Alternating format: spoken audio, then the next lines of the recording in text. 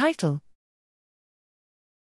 Integration of thalamic and retrosplenial inputs in presubicular layer 3 gates cross-laminar bursting signal to upstream head direction circuit. Abstract: Head direction, HD, signals function as the brain's internal compass. They are organized as an attractor and anchor to the environment via visual landmarks. This association might happen in the dorsal presubiculum. We find converging monosynaptic excitatory connections from anterior thalamic nucleus and from retrosplenial cortex on single layer 3 presubicular neurons.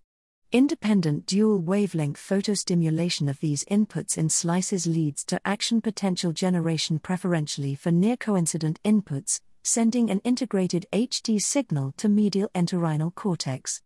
Layer 4 neurons send their axons to the lateral mammillary nucleus. However, their dendrites avoid overlap with thalamic and retrosplenial axons.